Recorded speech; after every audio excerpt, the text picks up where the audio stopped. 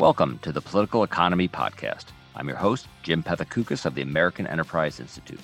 Each week, I feature a lively conversation with experts on some of the most important economic and policy questions of our time.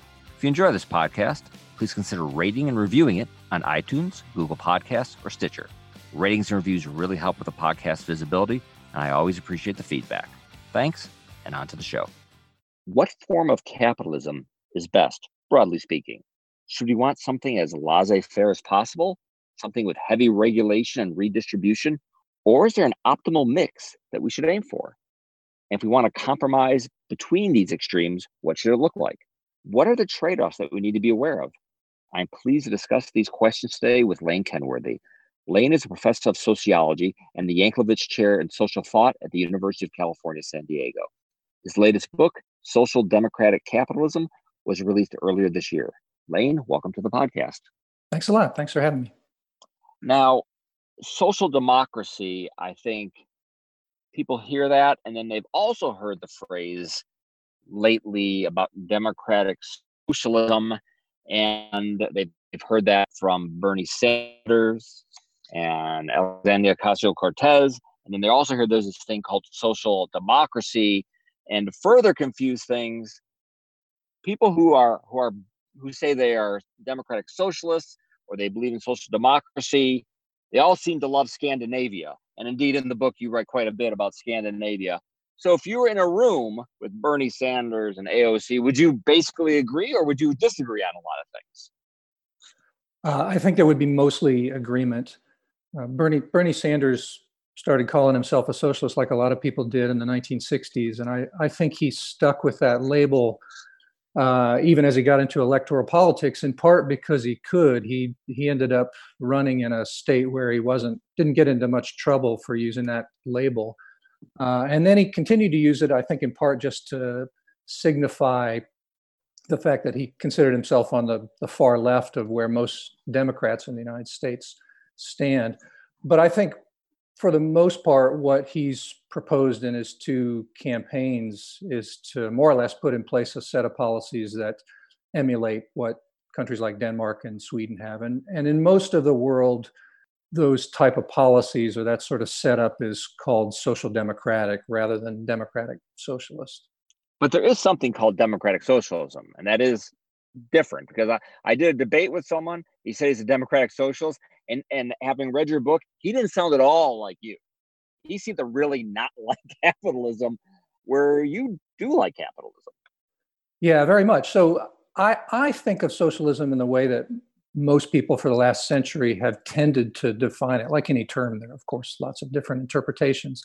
But I think of it as an economy where a good chunk, let's just say arbitrarily, maybe 2/3 of the economy is in public hands. Public meaning maybe the government runs it, maybe stock shares are distributed broadly across the citizenry and you can't pass them on to your kids, or maybe we're talking about worker cooperatives or something like this. Right. That's fundamentally different. Yeah, that's fundamentally different from what I call social democracy or social democratic capitalism. And in fact, you would say that the United States is a social democracy, but just not a great one. Yeah, that's right. And that's an important point. A lot of people tend to think about this as a sort of difference in kind or type, a categorical difference. And I really think of it as much more of a continuum.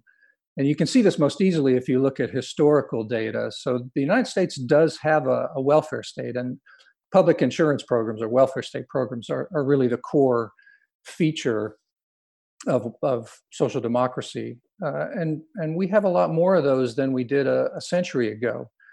In fact, I think a useful way to think about this is that the difference in terms of the scope and generosity of public insurance programs, the difference between the United States today and today's Sweden or Denmark is smaller than the difference between the United States of a century ago and the United States today. So the U.S. has things which would qualify it as a social democracy, but there are other things it doesn't have, which a better fulfillment of sort of the social democratic ideal would have. So what doesn't the United States have, which would make it a better fulfillment of the idea of social democracy? Well, in terms of the programs that are altogether absent that we would need to create from scratch, the two main ones, I think, are a national paid sickness insurance program and paid parental leave. Most of the other stuff we have, it's just that it's less generous and covers fewer people. So think of health insurance. We've got, I mean, most Americans have health insurance, but not all. And that separates us, not only from the social democracies, but from all other rich democratic nations. We've got a public pension program, Social Security for retirement. It's not quite as generous as in a number of other countries, but it exists. We provide some money, mainly through Medicaid, for elder care. It's just far less than what Denmark and Sweden do. We do some early education, childcare and preschool, but that's done at the state level, and only a few states and now a couple of cities also have it, whereas in Denmark and Sweden, it's a national program and basically eligible or available to every family once their kid reaches age 1 and beyond. So most of the difference, I would say, is in the scope of the coverage and the degree of generosity of already existing programs, even though there are a few that I mentioned earlier where we just don't have a national program at all at the moment. So government would do more, including there's also, I guess, what some people call sort of active labor market policies, retraining, like maybe lifelong learning kinds of plans, job placement assistance, maybe another kind of maybe not the prime piece of the puzzle, secondary piece of the puzzle, but government would do more, but again, you would still have what by any definition would be a thriving sort of capitalist economy. Private companies, they can make a lot of money. People can invest in these companies, and they can become rich. It's not a is it a heavy is it a, would it is it a heavily regulated kind of state? Is Scandinavia, again, which is people haven't picked it up as sort of the model for you, the real world model. Are these businesses heavily regulated? Do the second they get big, do they get split up? How does that work? Well, I think the simplest way to think about social democratic capitalism is you take a capitalist economy and you tack on a large welfare state, but then also importantly, and this is a direction that the Nordic countries especially, and now other European nations as well, have been moving in the last, I would say, 3 decades in particular, although for the Nordic countries it's a bit longer. You also have a lot of attention or worry about employment. So there was a view on the left, which I think reached its peak in the 1970s, maybe the early 1980s, that thought the direction that rich democratic countries were headed was away from paid work. So the future looked like machines and robots doing more and more of the labor. And so the idea or the challenge was to figure out the right set of policies that would allow more and more people to live without engaging in paid work. That's changed very dramatically and fundamentally for a variety of reasons. One is that already at that time, more and more women were moving into paid work, but people didn't kind of really fully absorb the consequences of that. But maybe more importantly, they realized that if you're going to pay for a big welfare state, especially in an era where finance can move around between countries more and more, where you've got a baby boom generation that's at that time was about to hit retirement age, and it was going to cost a lot of money because of pensions and healthcare. So you need, or at least one useful way, one good way to pay for a generous welfare state is to have a lot of people in paid work, because you can then tax them, and so you then don't need super high tax rates in order to generate the tax revenue to pay for these things. So modern social democratic capitalism is not just capitalism plus a big welfare state. It's also a great deal of attentiveness to making sure you've got policies that are conducive to people being in paid work. And part of that, so you mentioned active labor market policies. That's been around for a long time, but it gets even more attention. There's more spending on things like retraining and job placement. Uh, so a sort of capitalist, thriving public sector with a large welfare state, larger than the United States, again, Scandinavia being the model, sort of tacked on. I think the concern among many Americans, certainly more so on the right, would be that large welfare state, whether because of it changes people's incentives or because of taxes, ends up harming that capitalist private sector, or at least that it wouldn't be as vigorous as it would be otherwise with a smaller welfare state. Do we see those concerns played out in Scandinavia? So I think it's a perfectly reasonable worry. And ultimately, the only way we can get to an answer about this question, does the big welfare state that modern social democracy has, does it reduce incentives, reduce innovation, and thereby slow economic growth, and in the long run, end up being worse rather than better, even for the people you're trying to help most, the least well off. Mm-hmm. And I think the empirical evidence so far suggests that at the level of, say, Denmark or Sweden, no, it probably doesn't hurt long-run growth. We've got a good bit of data from the rich democratic countries going back over a century, and and this includes the United States, as they've slowly built up more and more public spending, more and more public insurance programs, we don't see any evidence of a sustained slowdown in economic growth. We don't see countries like Sweden and Denmark, Norway and Finland are in this too. Norway, I don't think we should count too heavily because they've got all that oil revenue, so they're not really a good country from which to draw much in the way of inferences. But we don't see these countries growing more slowly. They're all quite good at innovation, according to most efforts to score innovation. So it's a perfectly reasonable worry, but I just don't see evidence that convinces me that, say, adding on another 10% of GDP here in the United States through for a variety of public insurance programs and programs to support employment would harm our medium or long run economic growth. Are there one criticism of this idea is that, look, these countries are much smaller, a different history, different culture, more homogenous. If you look at Scandinavians in the United States, even many generations since their parents, great-parents, great-great-grandparents moved, they tend to, be more positive about what government can do, more trusting in government. But there's all these differences, and I think that we can just sort of cut and paste the policies from sort of these micro countries into a 300 million population, continent-spanning country with a different past, and there wouldn't be some surprises, some negative trade-offs, sort of beyond belief. Can we just cut and paste Scandinavian social democracy on the United States, and just it's what's 10 percentage points of GDP? That sounds like it's just a mechanistic exercise, and we really don't have to worry about any trade-offs or losing anything special about America in the process. Yeah, this too, I think, is a perfectly plausible reason for concern or skepticism about the idea that we'd be fine and indeed better if we move closer to a Nordic or social democratic package of policies.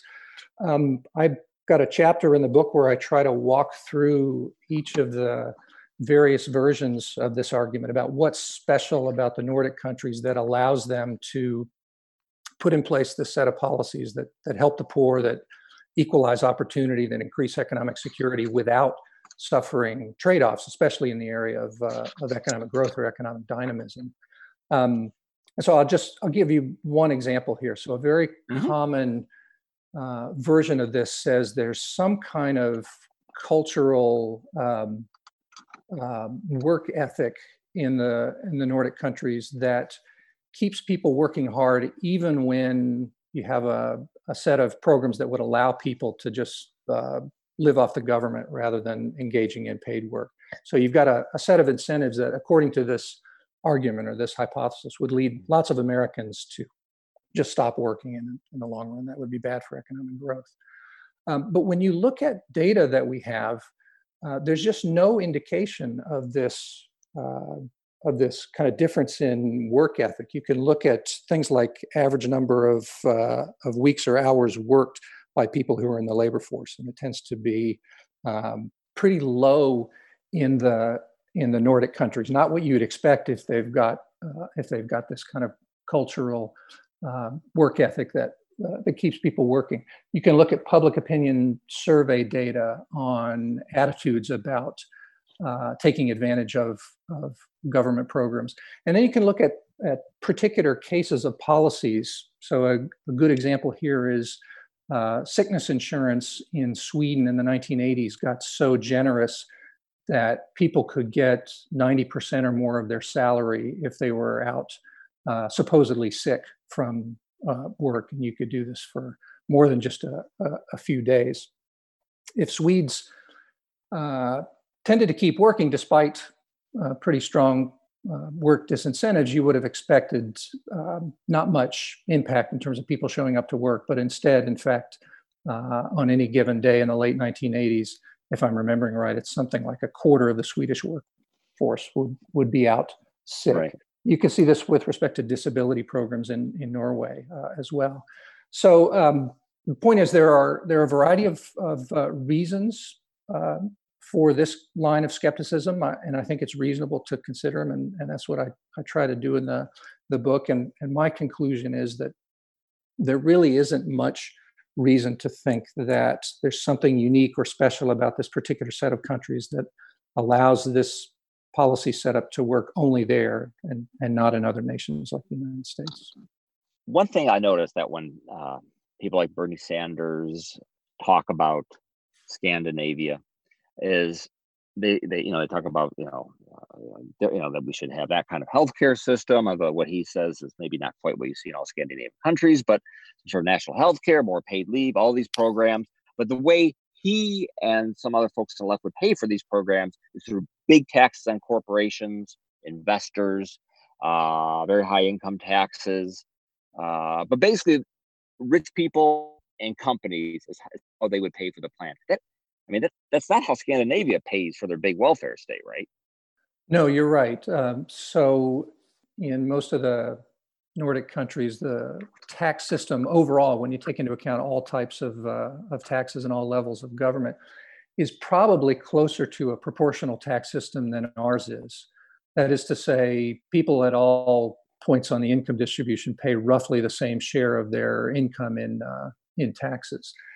And then they redistribute a lot of that money. That's how they help the poor. That's how they help people that fall victim to all kinds of risks in life, whether it's disability, unemployment, sickness, old age, whatever it is. So yeah, if we were to strictly adopt the Nordic model here, that is to say, not only in its programs, but in how you fund it, what we would do probably first and foremost is create a national consumption tax, maybe a value-added tax, which most European countries have. And that would end up raising the bulk of the revenue. Now, the value-added tax, like any consumption tax, is actually regressive. People at the low end of the income distribution tend to pay higher amounts of their income or a higher proportion of their income.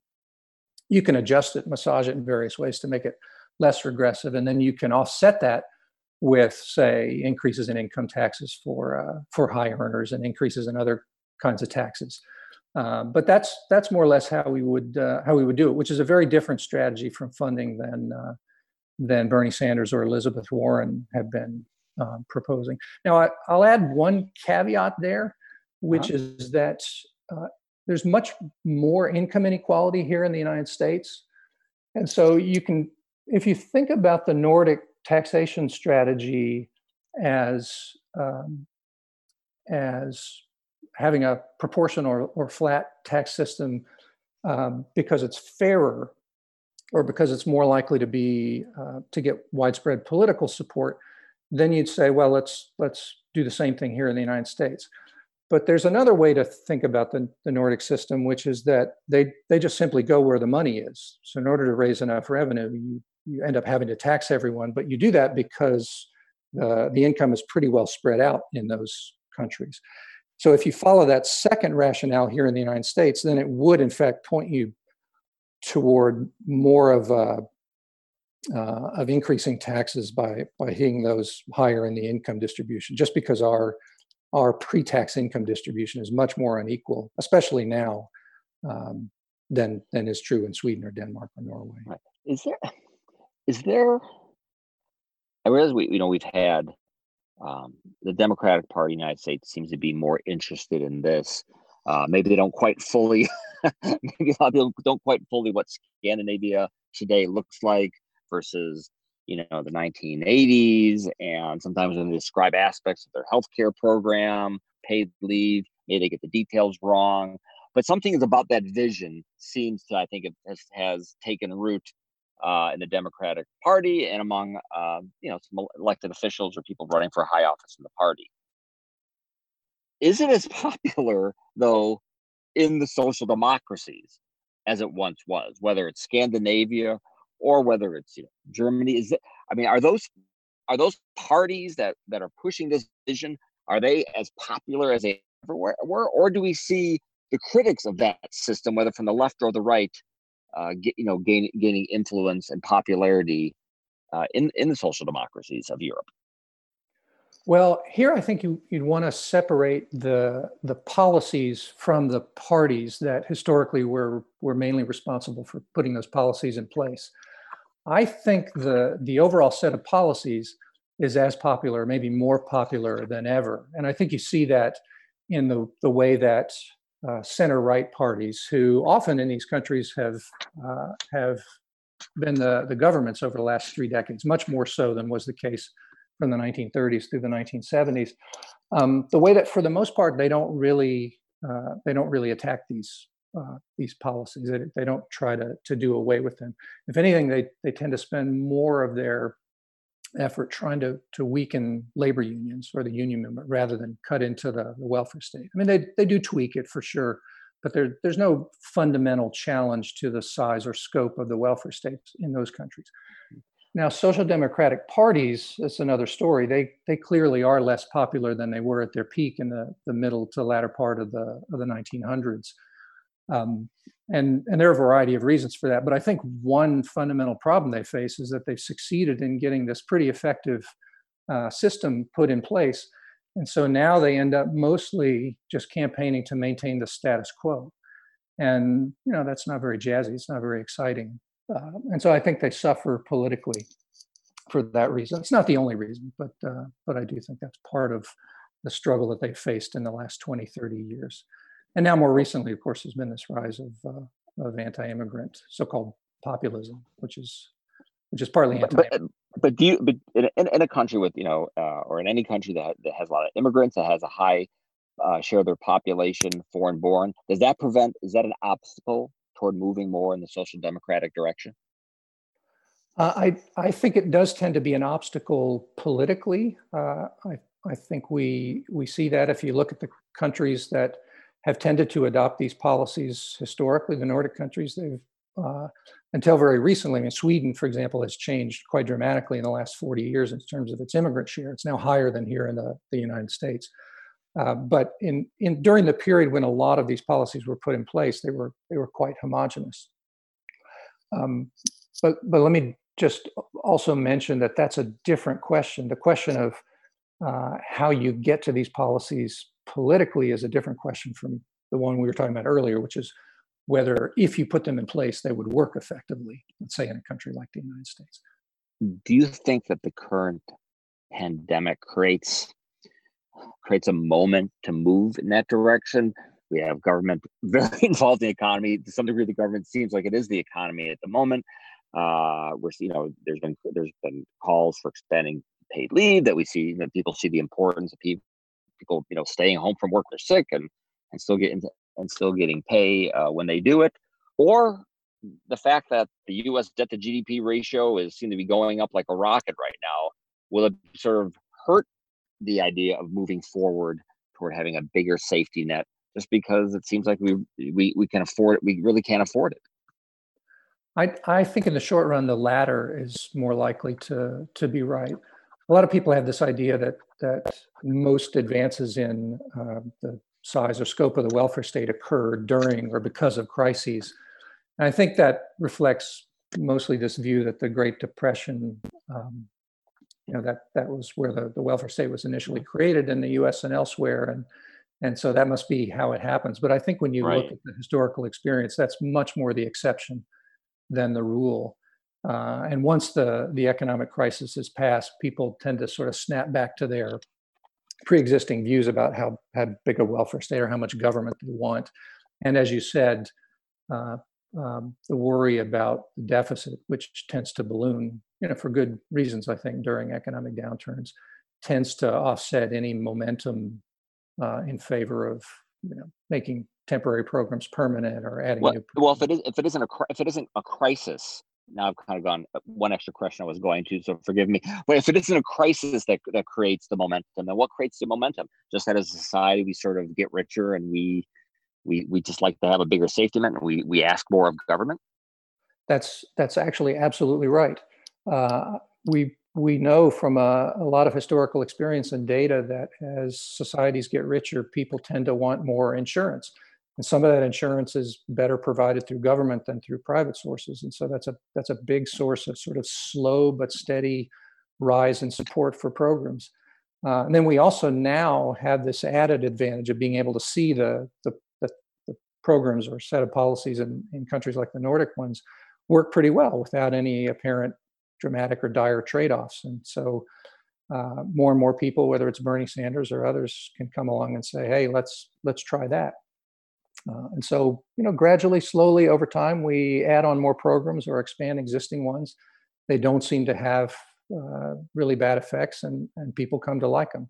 And so you have this slow but steady kind of ratcheting effect where you get to a larger and larger welfare state.